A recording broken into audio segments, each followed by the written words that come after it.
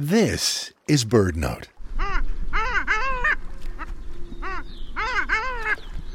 By December, an extravagant array of diving birds that nested at far northern latitudes now bob on temperate waters across the continent.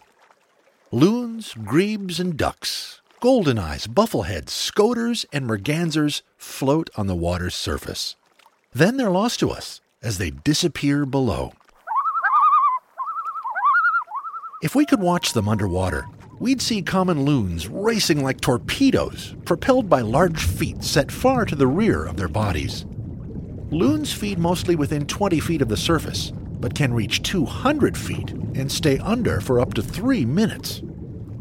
Most diving ducks, though, are down and up again in less than a minute. Searching for food, they swim with their feet, sometimes using their canted wings to steer.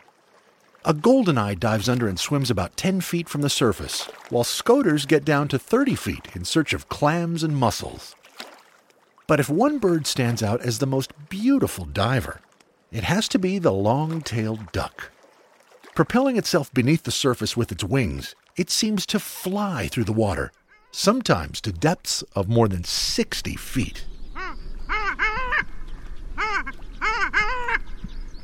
For BirdNote, I'm Michael Stein.